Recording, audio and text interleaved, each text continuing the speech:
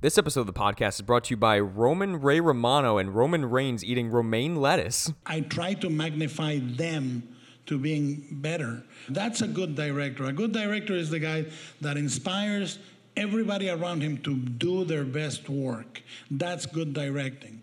Not, I did it all. You blew, you know. Ladies and gentlemen, welcome back to Roll the Credits, the podcast, the only podcast that knows the difference between a filmmaker and a director. I am Zach.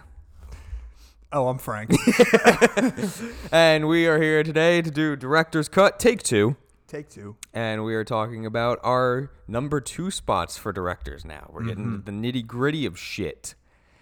So don't fuck with me, Frank. All right, I While I won't. talk about my director first. All right. That's fine. Unless you want to go first. No. This is all you. Go ahead. Okay, thank you. So my number 2 is Guillermo del Toro. Oh, God. You knew it was coming. You knew it was coming. You had to have known deep in your heart that it was here. I am not happy. Why? don't You like him like that much. some of I like one of his films. you like some of his films. Talk about him, man. Go so crazy. fuck you. So Guillermo del Toro, I really enjoy his work mainly due to like he has almost like a fairy tale aspect to like everything that he writes about and everything he does. So just to name like a few things, so his first film was Kronos, done in 1993. I don't know exactly what that It's film about was a big bug. Is that? Mm-hmm. Did he did Phantoms? Mm-hmm. No. I don't know what Kronos is about. I'm lying. He did I just remember a story of Guillermo where he was like, I think it was his first debut feature, and then it's about like a giant bug like taking over a city, and then Yes. the guy is like, the creature looks like a really big bug, and Guillermo's like, it's because it is a really big bug. Yes, but that he had to do that movie to get funding for Devil's Backbone, which was a really interesting like I don't know if you've ever seen it, but it was a Spanish film where it was a bunch of orphans during Oh, like you told me about this. yeah, I think like World War I, but like there's this whole like ghost aspect. There's always a war yeah. going on in all of his films. Because he always likes to add like war and fairy tales together. I don't know why. I like it. I don't. I think it's an interesting way to do things. Pan's Labyrinth. Pan's Labyrinth is again probably my favorite of his films, but again I don't love the movie. I know I think you it's don't. good. But we have to admit he is great at his core with practical effects. Mm-hmm. I think the creatures in Pan's Labyrinth, like specifically the goat. Yeah, the fucking the eyeball the guy. eyeball guy that's all gooey. Yeah. He was cool. It's just disappointing that like for me again I'm sorry but like it always just kind of disappoints me that like I want more of the creatures like specifically in Pan's Labyrinth there's only like 3 and like the guy with the eyeballs is really really cool but he's only in the movie for like 3 minutes. I'm like oh man I really want more of him. Yeah, and then he bites off like the fairy's head. Yeah, Yeah. and then the fairy's like talking shit. You remember that? You remember how the fairy goes to like the goat or whatever he is? What is he? Is he a goat guy? He's a ram? Fuck. No, like there's an actual name for it, and I can't remember what it's called. It's basically like a centaur, but It's a goat person. it's a goat person. And as soon as because you know he's like don't eat anything at the table, and then she's like fawn. a fawn, And she's like I'm gonna eat the grapes, and then the thing comes alive and he fucking eats the he eats the fairy's the head, and then immediately the other fairy runs to the fawn, and you just see him like whispering in his ear, and she's like pointing at the girl. Yeah, like get the fuck out of there, man. What are you doing? It was funny. But he also did Shape of Water. I did not like that movie. Fuck you. It won an Oscar. Fuck you. He did Hellboy 1 and 2. Hellboy's good. I personally liked Hellboy a lot better. I think again the creatures in Hellboy, practical effects wise. Is Hellboy a graphic novel? Like was it originally? Yeah. Okay. It's a comic made by Dark Horse, which is I would say probably like third tier if you're going like Marvel DC. Oh, like wow. Dark Horse is the company that I would put like third. Really? Yeah, they do make a lot of really cool stuff, but like their most well-known stuff is, of course, Hellboy. Do they do Spawn as well? No, that was Image. Spawn's And cool. I love Spawn. Image, that's all they got is Spawn. That's all they got That's going literally on. all they got going for them. What, do you want to read about Super Dragon? It's just this green dude with this fin on his head who's strong, wears like a white tank top and jeans, and goes beats people up. I don't want to read 30 issues of that. That's too much, yeah. But I want to read Spawn. Anyway, back to Yes. Guillermo. Crimson Peak. I hated. I like Crimson Peak. Again, gothic romance, not a horror film.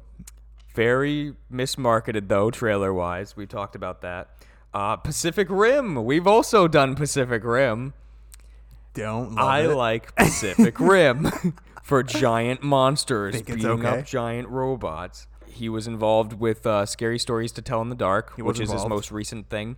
Again, I don't know if you ended up seeing that or not. didn't. I didn't get the chance to see it either, but again, like the practical effects really show in that movie from like the trailers that I've seen. Mm-hmm. And he really took like the source material Yeah. to adapt them. Blade 2. He did Blade 2? Yeah, man. I I liked didn't know Blade that. 2. I don't remember. I need to rewatch the Blade movies. I don't remember those at all. Blade 1 and Blade 2 were good. Blade 2 was the one where he fought Dracula. That's Wesley Snipes, right? Yeah, and then Blade 3 was not I remember there's good. one with Ryan Reynolds. That's Blade 3. And that was That one bad. also has Triple H in it. That was. Oh yeah. and he has Got like a little shade- Pomeranian Yeah. who's a vampire. Yeah, that's awful. Yeah, that one was bad.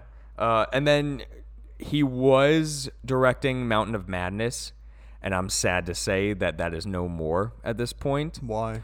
I looked it up. I forget like whether it was like a scheduling issue or it was a budget issue, but it just wasn't going to be enough. Like they weren't going to fund him enough to do what he really wanted to do and stay truthful to the adaptation by Lovecraft, so he dropped Man, it. Lovecraft just gets. You love Lovecraft so much. I love And Lovecraftian horror. And everything like that ever.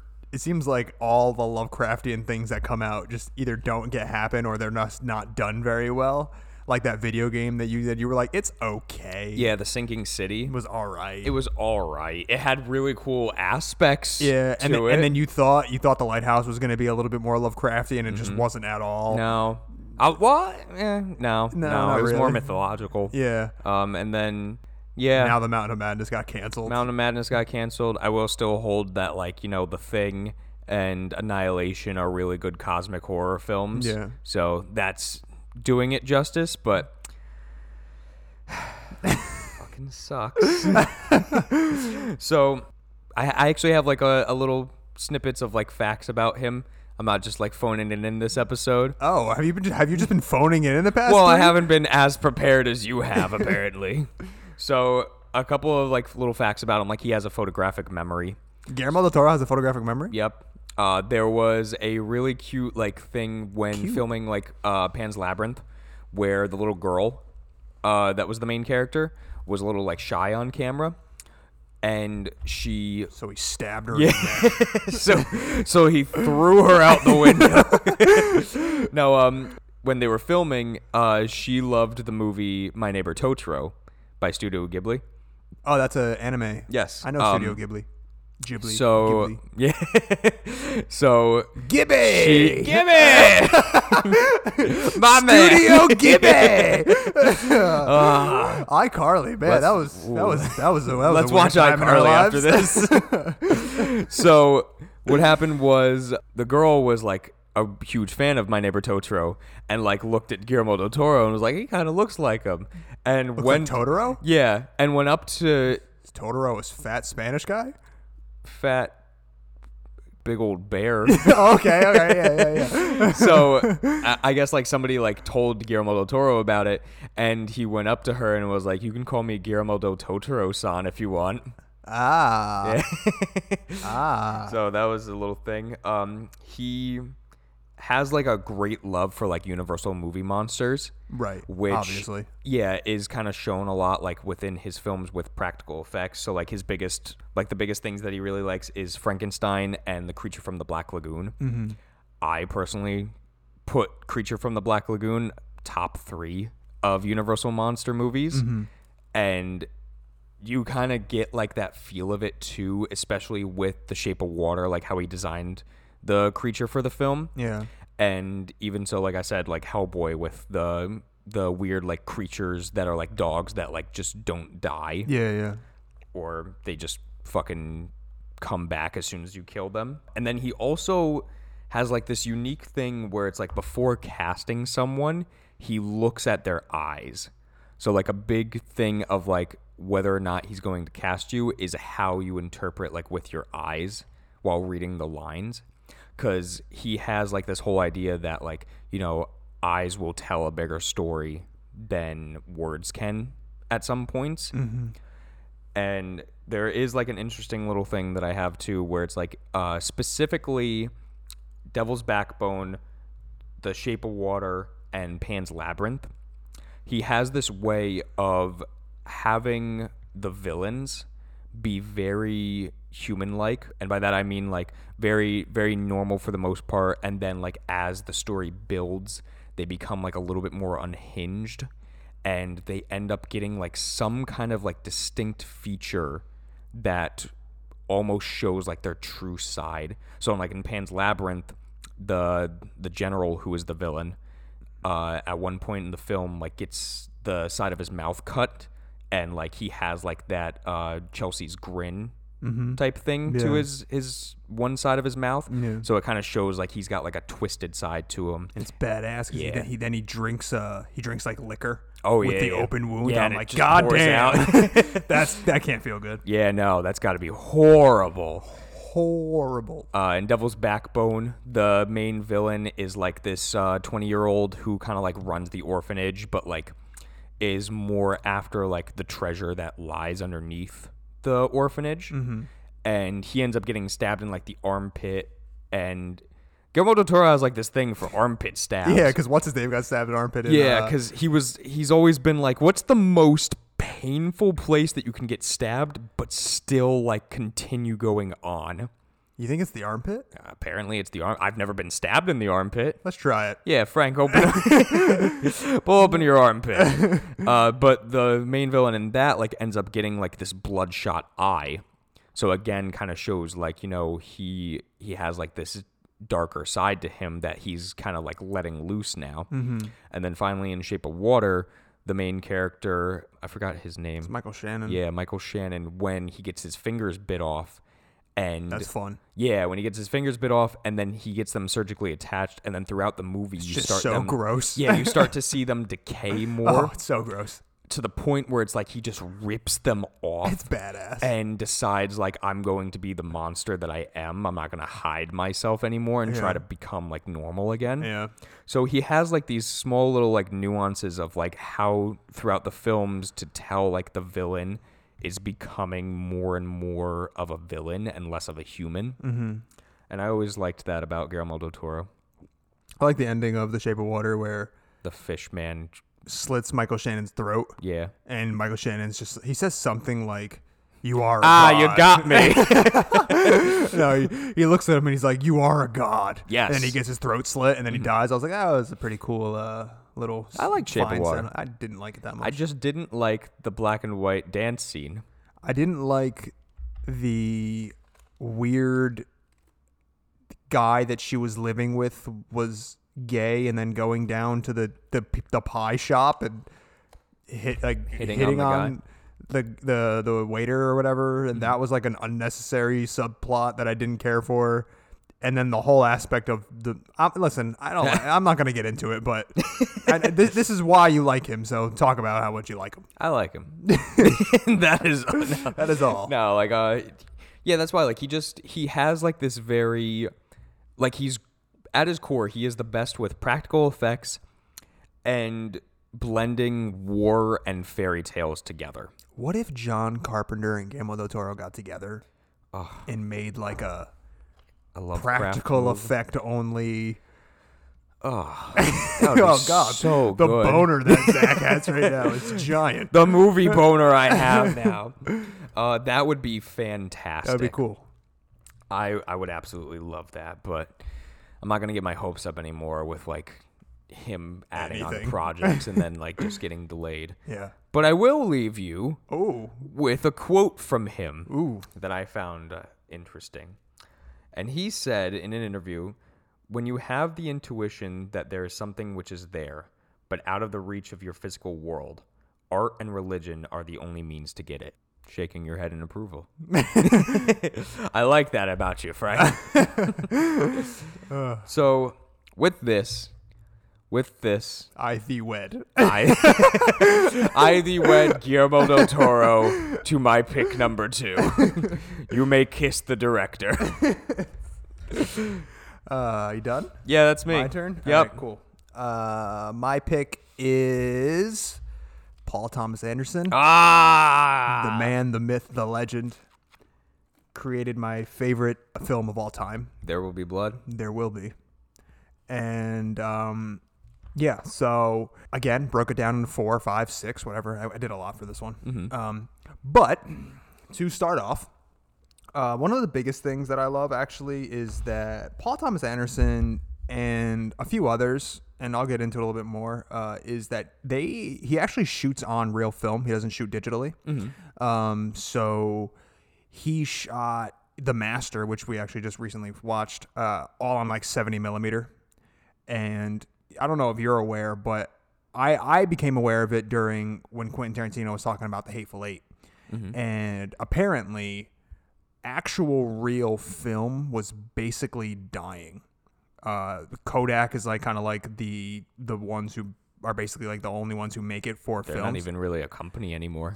But Kodak decided like they were basically going to do a thing where they were just going to make enough film for like the next few years, and then they were basically done. So they were basically just going to produce enough film back in whatever 2017, let's say, and then they were going to have enough of it to go up to like 2022 or whatever, and then that's it. Film is done forever. And Tarantino and Paul Thomas Anderson, and although I haven't really been loving his most recent films, but I will admit that I like him as a director, is Christopher Nolan. They actually like all film their movies on real film, Which is great. yeah. So, and because of them shooting on real film and because of them actually like investing all of their time and money into doing it, they actually saved film. Like Kodak is now still making real film, and they're actually in a pretty good spot. Nice. Which is really incredible. So yeah, so he shot The Master on 70 millimeter, which I don't know if you're like kind of aware of what 70 millimeter really means. But it's basically like giant, like it's huge. It's kind of like what, Tarantino shot Hateful Eight on 70 millimeter. Okay. And I saw it in 70 millimeter, and we'll talk about that another day. But it was truly amazing. And I don't know, there's just something about film, like real film, that is a different experience than digital, because when you go to a theater nowadays, what they're basically doing is just popping in a DVD or a Blu-ray into a machine, and then it just projects it. That's literally what it is. Oh, really? Yeah, That's it? That's mostly what's going on.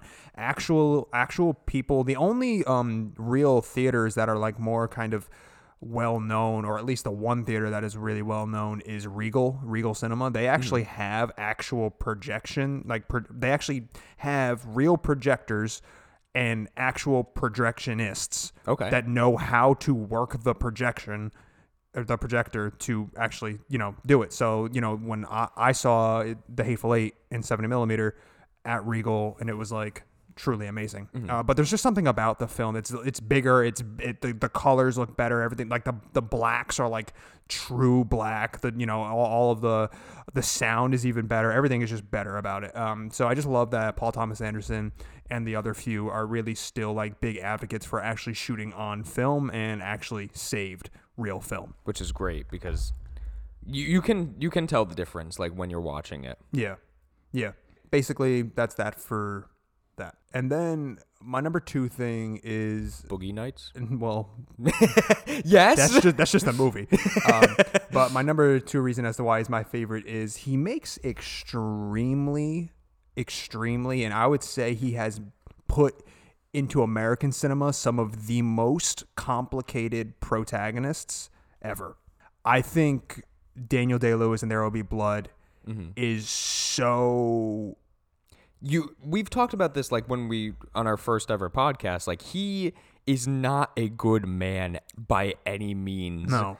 But you can't help but to like love him while watching him. You can't help to love him, and then also you know, he's just so complicated because he's an oil man and he really, really wants to just all he cares about is money. But then he's got his son who's not even really his son, but he did care for him sort of, at least for a certain amount of time. But he also can use it against him because then he tells him like, I just used you as a face to sell oil. So you never really know what Daniel is like truly like where he really is.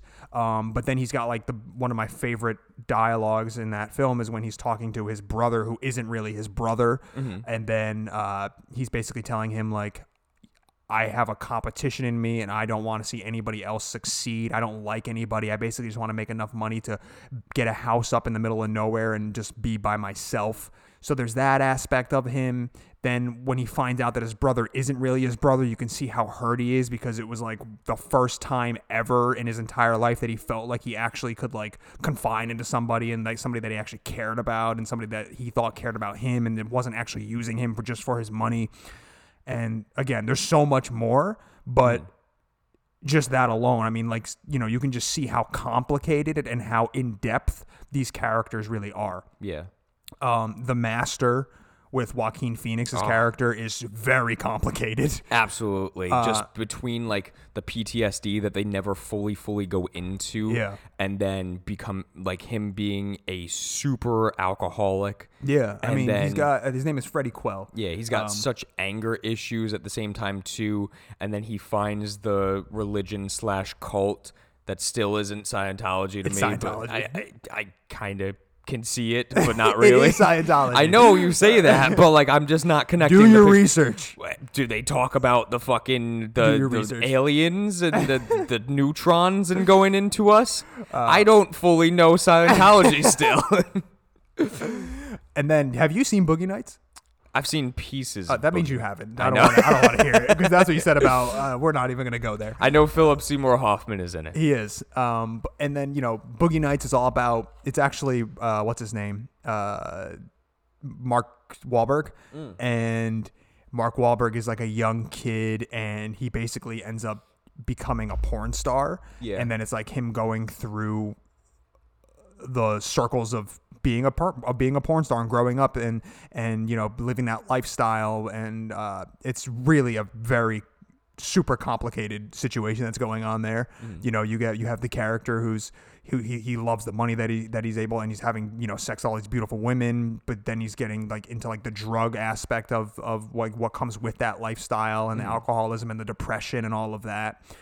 Phantom Thread, which I'm not sure if you actually saw. No, I didn't get a chance to see that. Phantom Thread and is possibly Daniel Day-Lewis's last performance because he said he was retiring after that film. Oh, really? Yeah. That's another very complicated situation with a guy who is a dressmaker and he's got like these, I guess I would say like he's got like abandonment mother issues going on and it's insane. I mean, the movie is it's very, very well done and I feel like you might find it a little boring, but I think if you watch the entirety of it and then you think and you let it sit with you for a little while, I think you then kind of appreciate it a little bit more.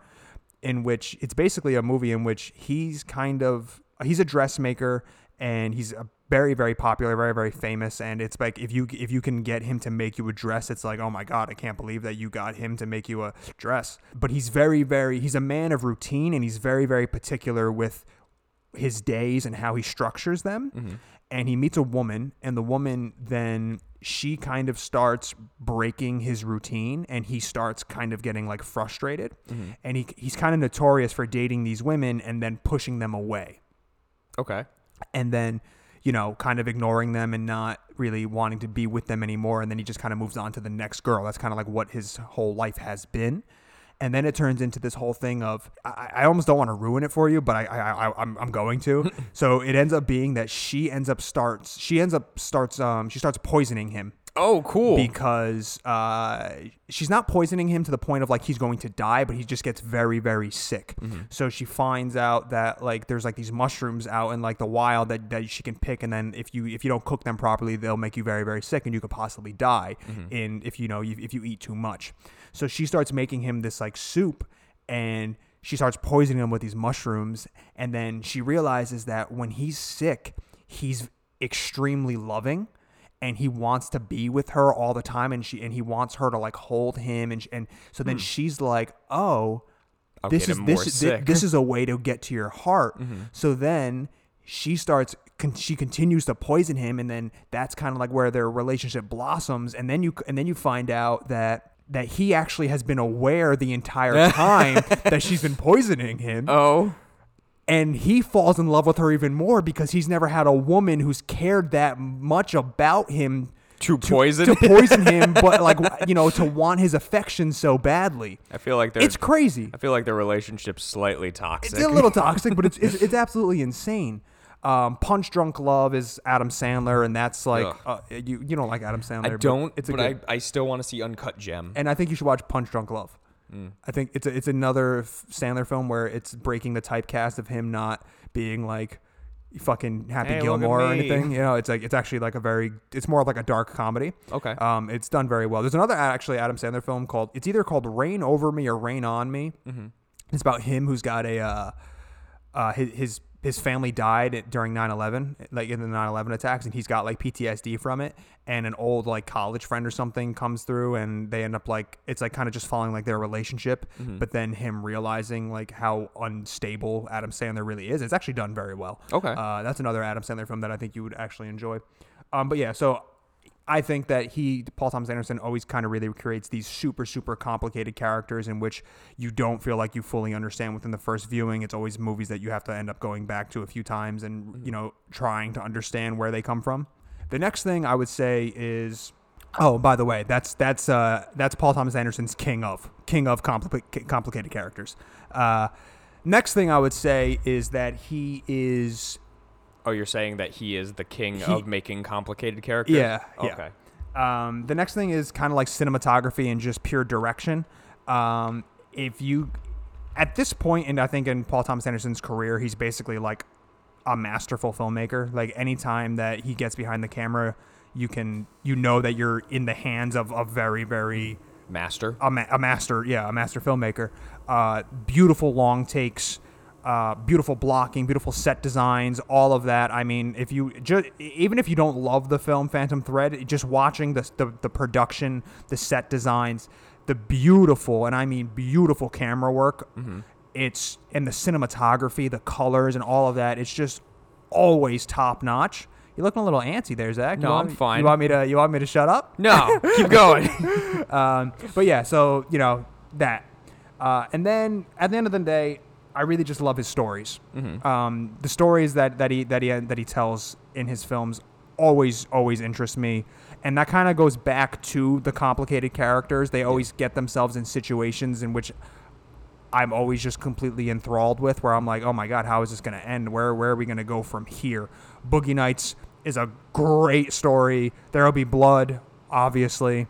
One of the best. Yeah, I mean, the best in my opinion, but so on and so forth. And then my last thing is just, I think that he gets some of the best performances out of his actors. I to this day stand by Daniel Day-Lewis as Daniel Plainview is Daniel Day-Lewis's best performance. I absolutely agree. I stand by that.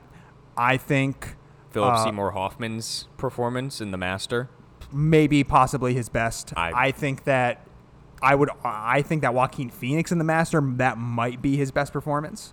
The Joker was very good, and that's very much like very him because he's so mentally unstable. But obviously in The Master, Freddie Quill is pretty similar. Yeah. Where he's got PTSD, he's all over the place. He's an alcoholic and all that. Mark Wahlberg, that performance is okay. That's like okay, but Mark Wahlberg is kind of always he's kind of always okay. Yeah. I don't love Mark Wahlberg. We want Marky Mark back. Yeah.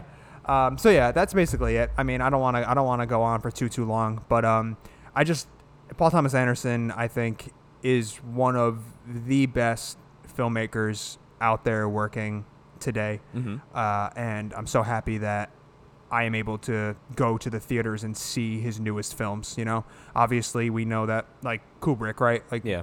we can't. No, we'll never see another Kubrick movie, really. No, you're never gonna see one. You're not gonna be able to experience it in theaters unless, I know Christopher Nolan was doing that 70mm 2001: A Space Odyssey thing. I don't know what happened with that, or if that. Yeah, like, you were telling me about that a just- while back. I just but, kind of like never. I don't know, unless I missed it. But I was like doing extensive research on it, and it just kind of never happened. I think. it was the one day that you didn't do research on it. It's like, just today. It's right now, go, go. And then, all right, guys, that's it.